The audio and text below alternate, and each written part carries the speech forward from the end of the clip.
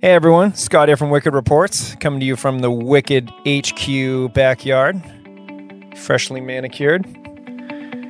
And today's topic is time. How the vexing dimensions of time cause many advertisers to incorrectly allocate their budget and cost themselves thousands of dollars.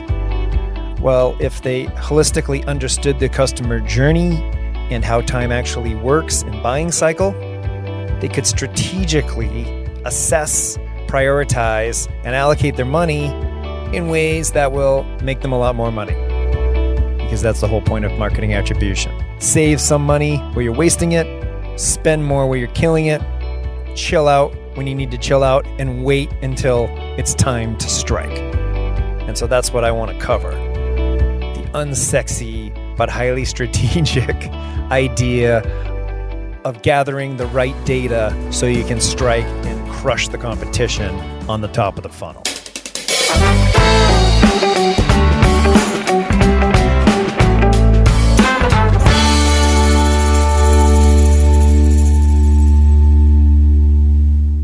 When I first got into marketing attribution, I didn't realize how much time really screws with the accuracy and actionability of the data. And it's not that it's an insurmountable task. I mean, here at Wicked Reports, we solved it, so ideally others will also. But it was really shocking how people would start running campaigns. If they weren't making money as soon as humanly possible, they would stop them. That's so logical too. I get it. I still run through the same stress on our campaign sometimes. Although I don't stress about it now, it's still a human reaction to marketing data. You want to make money. You don't like just spending it and not seeing it come back. With friends as well, with ROI positive friends. And, there's a lot of marketing training around how to upsell and downsell your customers, or otherwise free plus shipping, all kinds of shenanigans, which can be very profitable. But there's all kinds of effort into trying to make sure that you're never running at a loss on day zero. And so for that type of training, there's all sorts of people you can look to who have very good training on it. Todd Brown, Ryan Levesque, the old digital marketer stuff, all solid. And if it works for you, great. What we're finding, we've been tracking for a long time now. Now we're up to about 8 billion in transactions, mostly e-commerce, that we've tracked. Over 3 billion in ad spend. So that's a lot of trends. The markets move and change over time. And those profitable on day zero campaigns don't always work. Or sometimes they might work for your business, but attract the wrong customers, the low LTV customers. Or if you're pure e-com, maybe you got to run at a loss initially. And so you can get a real edge if you approach your top of the funnel with the right structure and foundation based on data as evidence of when and how to act on top of the funnel campaigns. So there's a couple things in particular to look at. The first thing we want to look at is how long do leads normally take to buy across everything you've ever done, paying no mind to what you might have done, because we want to get just a raw baseline, a benchmark, if you will, because without a benchmark and a framework to attack it, you're just kind of reacting to data. You'll see a number and just an emotion will fire and you'll just react to it. But if you have a baseline, at least you have a structure you're going in with that you can compare against.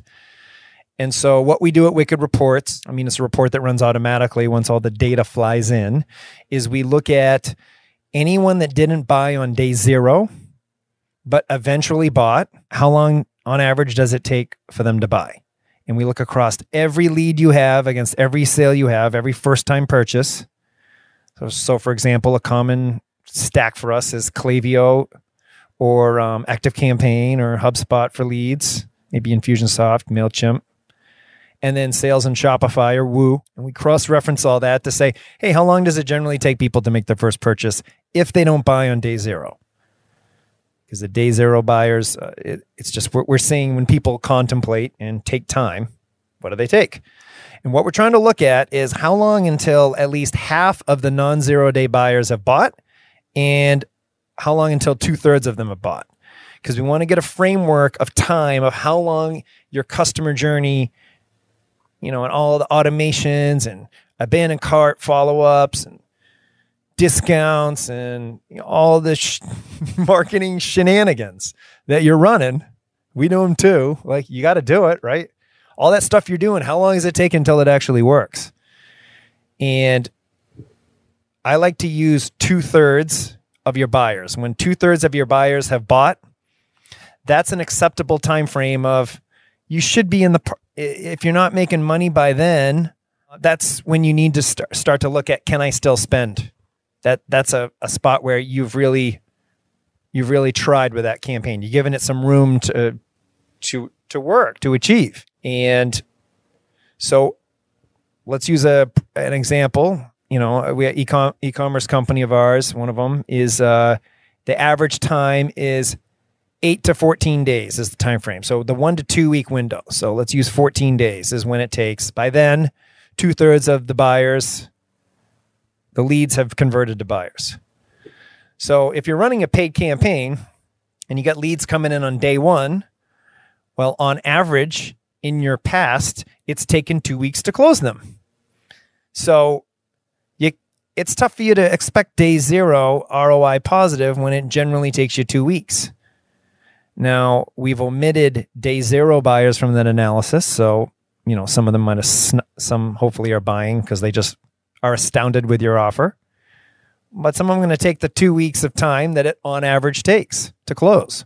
So given that, the day one leads are going to take 14 days to close, and you want to give a fair shot at the campaign, and it takes 2 weeks for people to buy, you need 2 weeks of acquired leads to then run through the 2 weeks of your marketing to determine if the campaign's any good or not at getting new leads that become customers.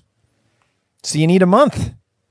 And most people, 2 days, 3 days, they cut it. Now, there's other non-attribution stats such as reach and frequency and, conversion rate optimization that you could run that could determine that you want to stop the campaign. But for the purposes of customer lifetime value, converting leads to buyers, and ROI, marketing attribution, that's where we come into play. And if your leads, non-zero day leads, take 2 weeks to buy, then you need to wait a month. You need to wait a month before you confidently can say whether that funnel is working or not. That traffic source is getting you leads that become buyers. So that's the first step. How long do they take? I call that top of the funnel campaign measurement period. And it's just based on how long it normally takes, double it. And that's when you know for sure, hey, enough people should have bought that I should be excited about this. I should be ROI positive. Now, the second factor that comes into play is customer lifetime value. This can be determined using what's called a new lead cohort report. A cohort being a group of people that have something in common. In this case, the something in common is that they became a new lead in your e-commerce store. So we look at all the people that become leads in a given month and how much they cost to become leads. And then each month, we look at how much revenue those leads have spent with you. And ideally, you reach break even as soon as possible. But also, how long until they've doubled or tripled in value? Or sometimes that never happens. And the faster you can get them to double or triple, then you have some framework for how long it's going to take now that they've bought, how long until they're worth double what they bought. So you can have some framework when you're looking at your ad spend versus your revenue and your ROI. Hey, if I stop spending right now, when would my investment double? When would the revenue double on what I'm looking at? Because then you can get this compound lifetime value effect as each cohort, each month of leads you've bought stacks up in value and is doubling or tripling over time. Suddenly you got this wave that starts happening where you're making a lot of money off paid. But if you're just constantly looking at, a couple days and panicking and just, running around whipsaw, not looking at this, strategic 90-day plan, then you're never going to get there. And so this is where data can play a big factor. So that's the second thing is how long does it take the leads to reach break even based on what they cost and how long to double? And so in some cases, you'll find based on the goals of your marketing, the quality of your targeting and the quality of the offer, what type of leads it attracts. We have wildly different fluctuations in how fast to break even and how fast to double. And so that's the second form of analysis we go through. Hey, how long till we can make some money here? It's the whole point of it. So then the third one is to measure. Now that we have the expectation of, okay, in this example, using Get Maine Lobster's ecom data, with a new lead cohort, we would see he can usually get 50% lead increase in about 60 days. And the doubling can take like 4 to 6 months, depending on the month. See, there's some months where he gets like 7,000 leads, but they're super high quality leads, valuable, and they spend more. And then sometimes where they get tons of cheap leads, 50, 60, 70,000 leads, and they're not that good. We're still waiting for them to double. They may never. So the lead quality really shines through on a lead cohort report because it's all about how much money have they spent. Enough of the conversation, of the debating of what you did or didn't do. Did they spend money after they became a lead? Because that's what you need, not anything else. So once we have established that a lead's going to take, how long they're going to take to buy and how long they're going to take to be profitable, then we can go analyze them using attribution once that time has passed. So if you come in and you were to start tracking, in this example, 28 days from your first leads tracked, you'd be able to go in and use an attribution model called New Lead ROI that's specifically designed to track the profitability of new leads using the lifetime value against the ad spend. And then you're using the right attribution model for the right part of the funnel on the campaigns where your intent was to find new leads. So then it all comes together. You've waited enough time. You've let the lifetime value accrue. Now you've picked the attribution model new leads, which is measuring what made them become a new lead. And then you see ROI based on real lifetime value against real ad spend. That for me, that's one of the reasons we do the work we do. When all that comes together, all that foundation work, then you can start making some decisions. So that, I know there's always a rush when you a lot of work to maybe wire up data, maybe not, depending on your stack, but you need to have the right time frames being used based on the facts in your business. It's not based on any dogma I have. It's the facts of how your customers have behaved. That's the reality. We might as well deal with the reality. Life's too short to deal with BS, in my opinion. So once we have this data in place and we waited the time and we're using the right attribution model, then it becomes, what do I do with the data? And so looking at a top of the funnel lead gen campaign, if your ROI is acceptable or better than average, then you want to spend more. Now, spending more can happen in a number of ways. If it's a Google campaign and you have a target ROAS or a target goal, some sort of smart bid, if your ROI is through the roof, the way to increase there, because oftentimes you'll be like, I want to spend more and it's not spending.